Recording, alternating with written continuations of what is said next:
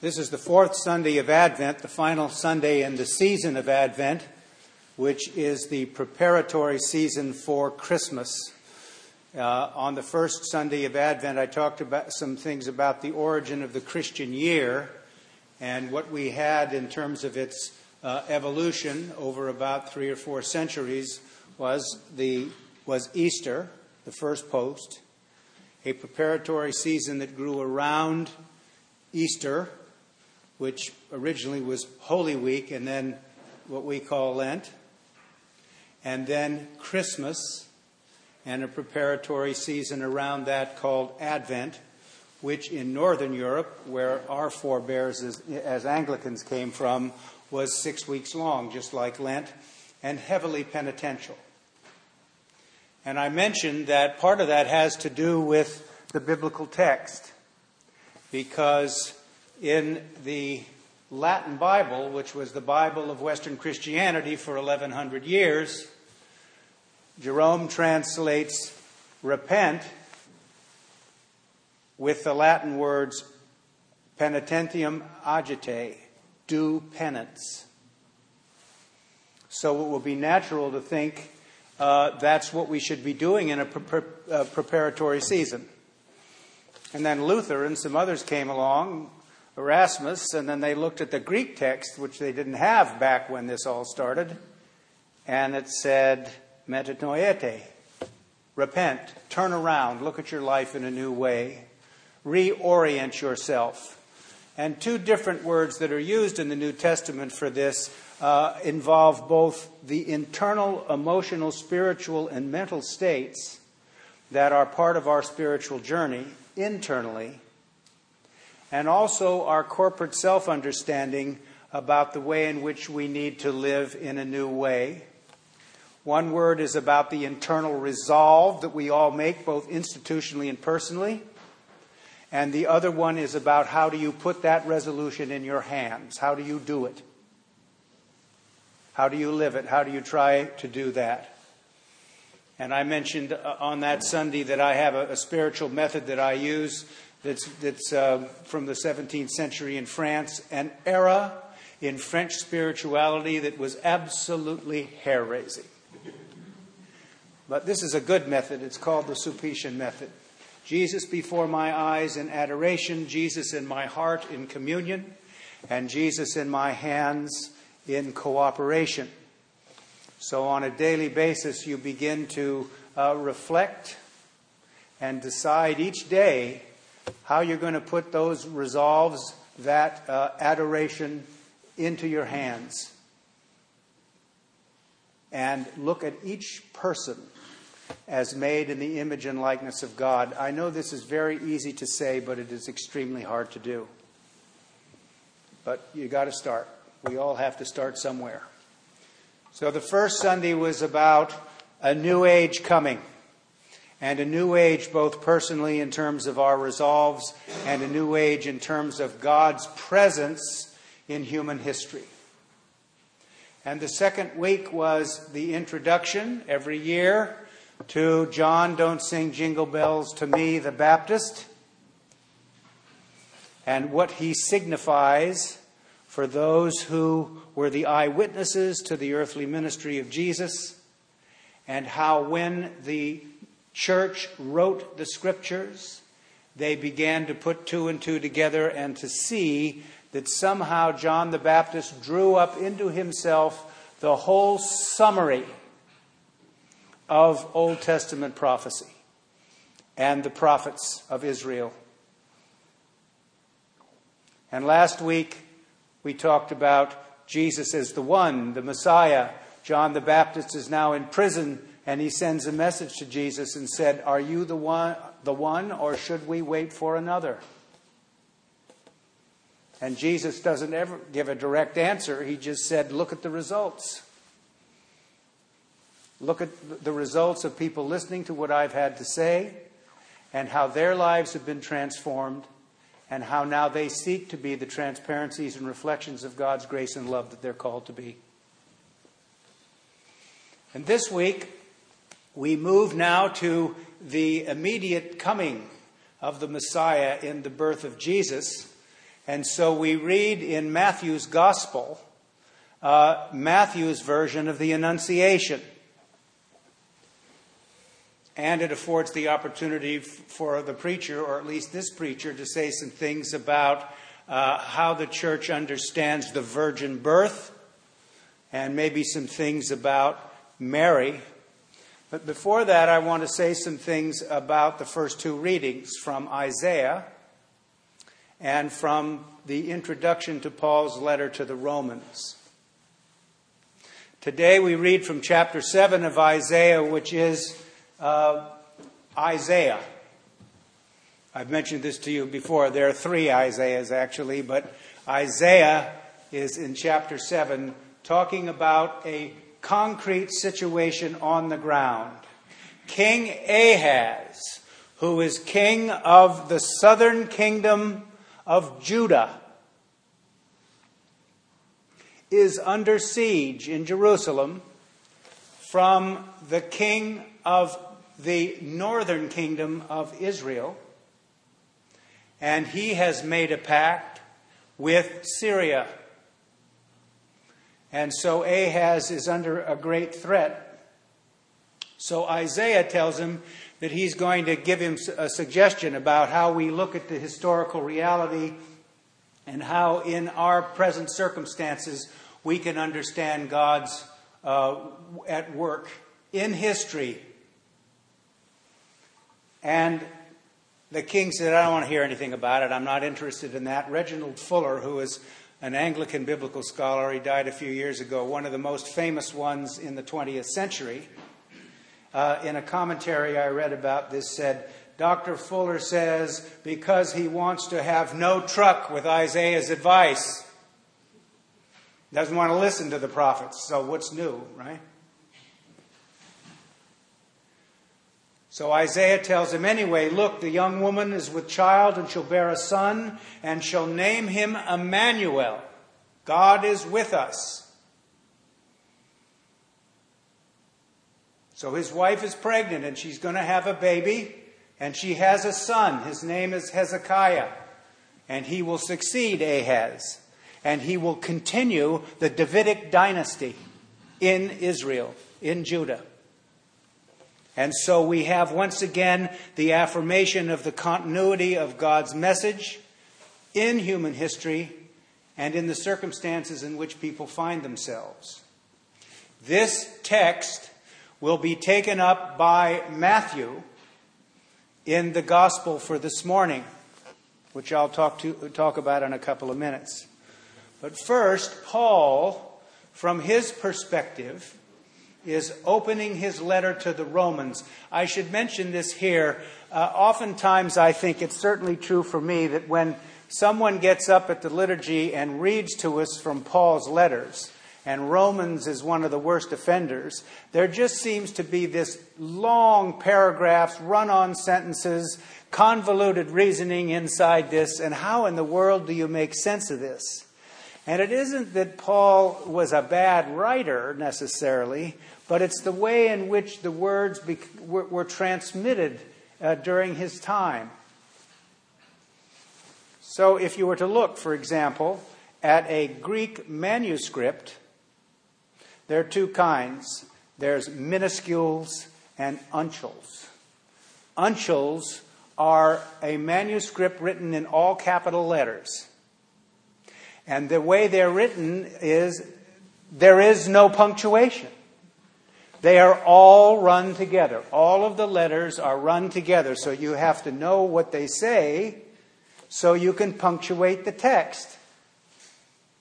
That's part of what they call textual criticism in the study of the Bible and in the other studies of early manuscripts. Music, the early writings of the Greeks, besides the biblical text.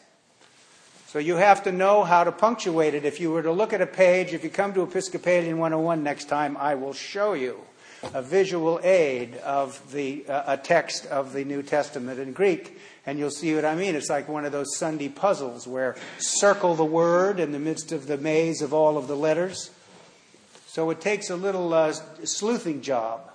So that could be one of the reasons Paul is a little bit confusing, because he's dictating to a scribe who's just writing it down as he's dictating and then copying off of that. That's how it got to where we are now.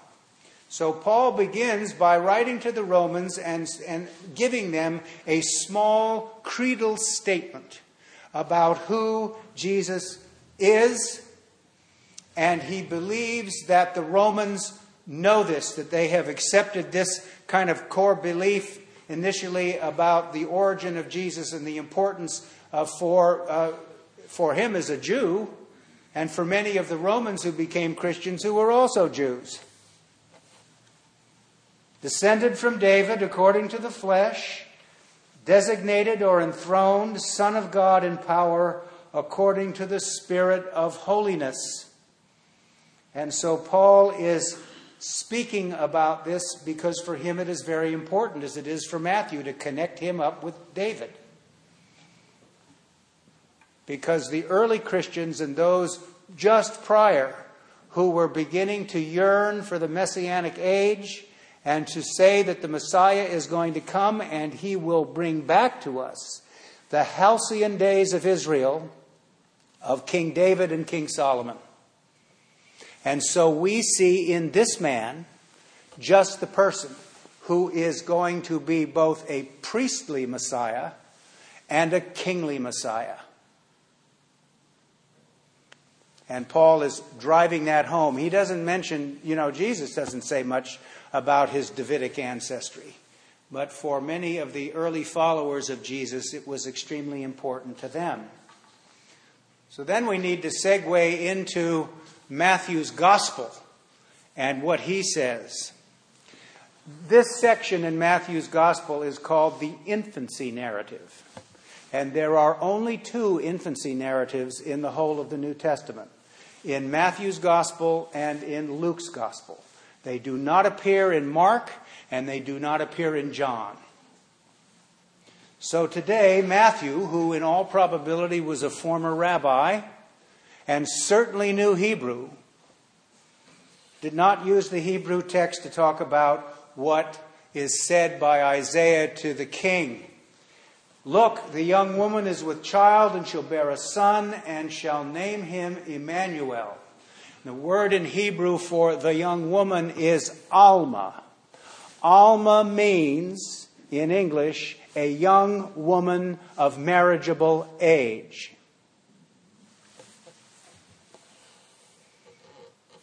Matthew quotes from the book of the prophet Isaiah, not from the Hebrew text, but from the Greek text.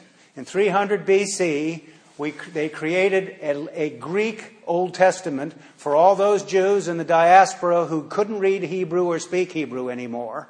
And they wrote a Greek version of it. It's called the Septuagint. If you go to the Greek church today and they read from the Old Testament to you, they'll read it to you out of the Septuagint. And so when we get to look, the young woman, in Matthew's gospel it reads Parthenos, virgin,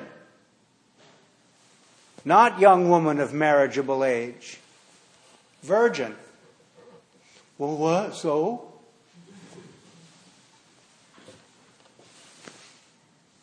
Both Matthew and Luke use that word.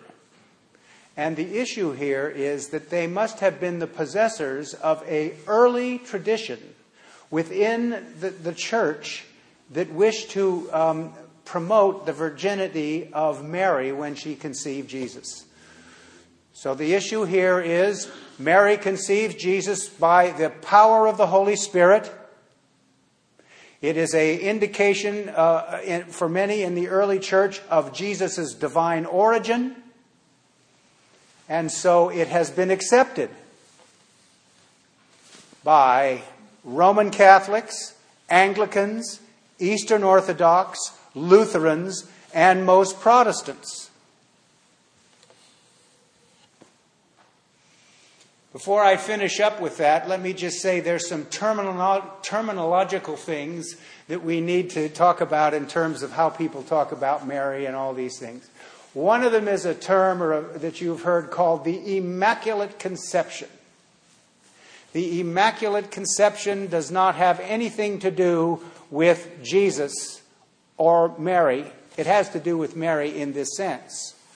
It is a doctrine that was created in the Middle Ages that said Mary was conceived in her mother's womb without original sin. In other words, it meant that when she was born, she had post-baptismal grace. Right?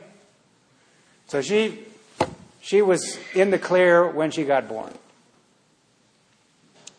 It doesn't have anything to do with the virgin birth, which is a different thing altogether. And there's also a doctrine or a belief that's held widely, again, in most Christian churches, called the perpetual virginity of the Blessed Virgin Mary. And as my Old Testament professor at Nashotah House said, you can believe that if you want to. Right? But for some, it's a important thing. Now, here's the thing. My feeling about the virgin birth is that a person who has struggled for a long time, or maybe always, with that whole idea, maybe could be reassured by the fact that it wouldn't be a detriment to your faith and commitment to be somewhat agnostic about the truth of that doctrine. My tendency is, because it appears, albeit only twice, it appears in the infancy narratives, and clearly there were pains taken to preserve the tradition. So that means that if you hold to it, you're not sort of in some wild fever swamp of fundamentalism.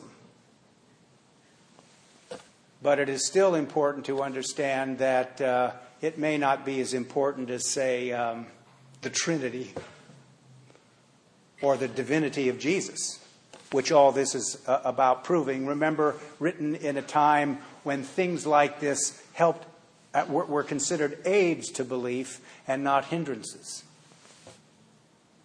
So when we say the virgin birth or the virginal conception, that's something that I used to say in the religion class at St. Michael's School in Tucson to the 4th grade class. They'd say, well, how did Mary get pregnant? And I'd say, the Holy Spirit overshadowed her. And at 9, they all went, oh, okay. Credulousness ended very quickly after 9. But I always found that interesting about how they accepted it, just sort of, oh, well, okay, that's fine, next question, What we need to concern ourselves with is that we're starting now from these readings to talk about the incarnation, Jesus' birth and Jesus' significance for human history. In this man's words and in this man's works, we have seen words and works indistinguishable from the words and works of God. And why that's important, not just for Jesus, but for us, is, as it says in the letter to the Hebrews, looking to Jesus, the pioneer and perfecter of our faith. The template that we lay over our own spiritual development and maturity. And by virtue of that, through prayer, through worship, through connecting to others with love and compassion, we begin to learn something about the nature of humanity. So Father Thomas Keating would say, we are not God, but our true self is God. And the more we touch our true self, which is that process in the Eastern Church they call theosis, meaning we become less unlike God as we seek to apply ourselves on the spiritual path. That means we have touched the divine spark in us, the Holy Spirit, God coming in an inward way to enlighten and strengthen us. And by virtue of that, we touch our own divinity. And that was one of the things the Savior came here to teach. That it doesn't have to do just with sort of miraculous things. It has to do with how we become the best human being that we can be. And how we make a difference in the world. And how we become a transparency and a reflection of God's grace and love as we live. So as we wait for Christmas, give thanks for God coming among us as a human being and helping us touch our own divine spark. Amen.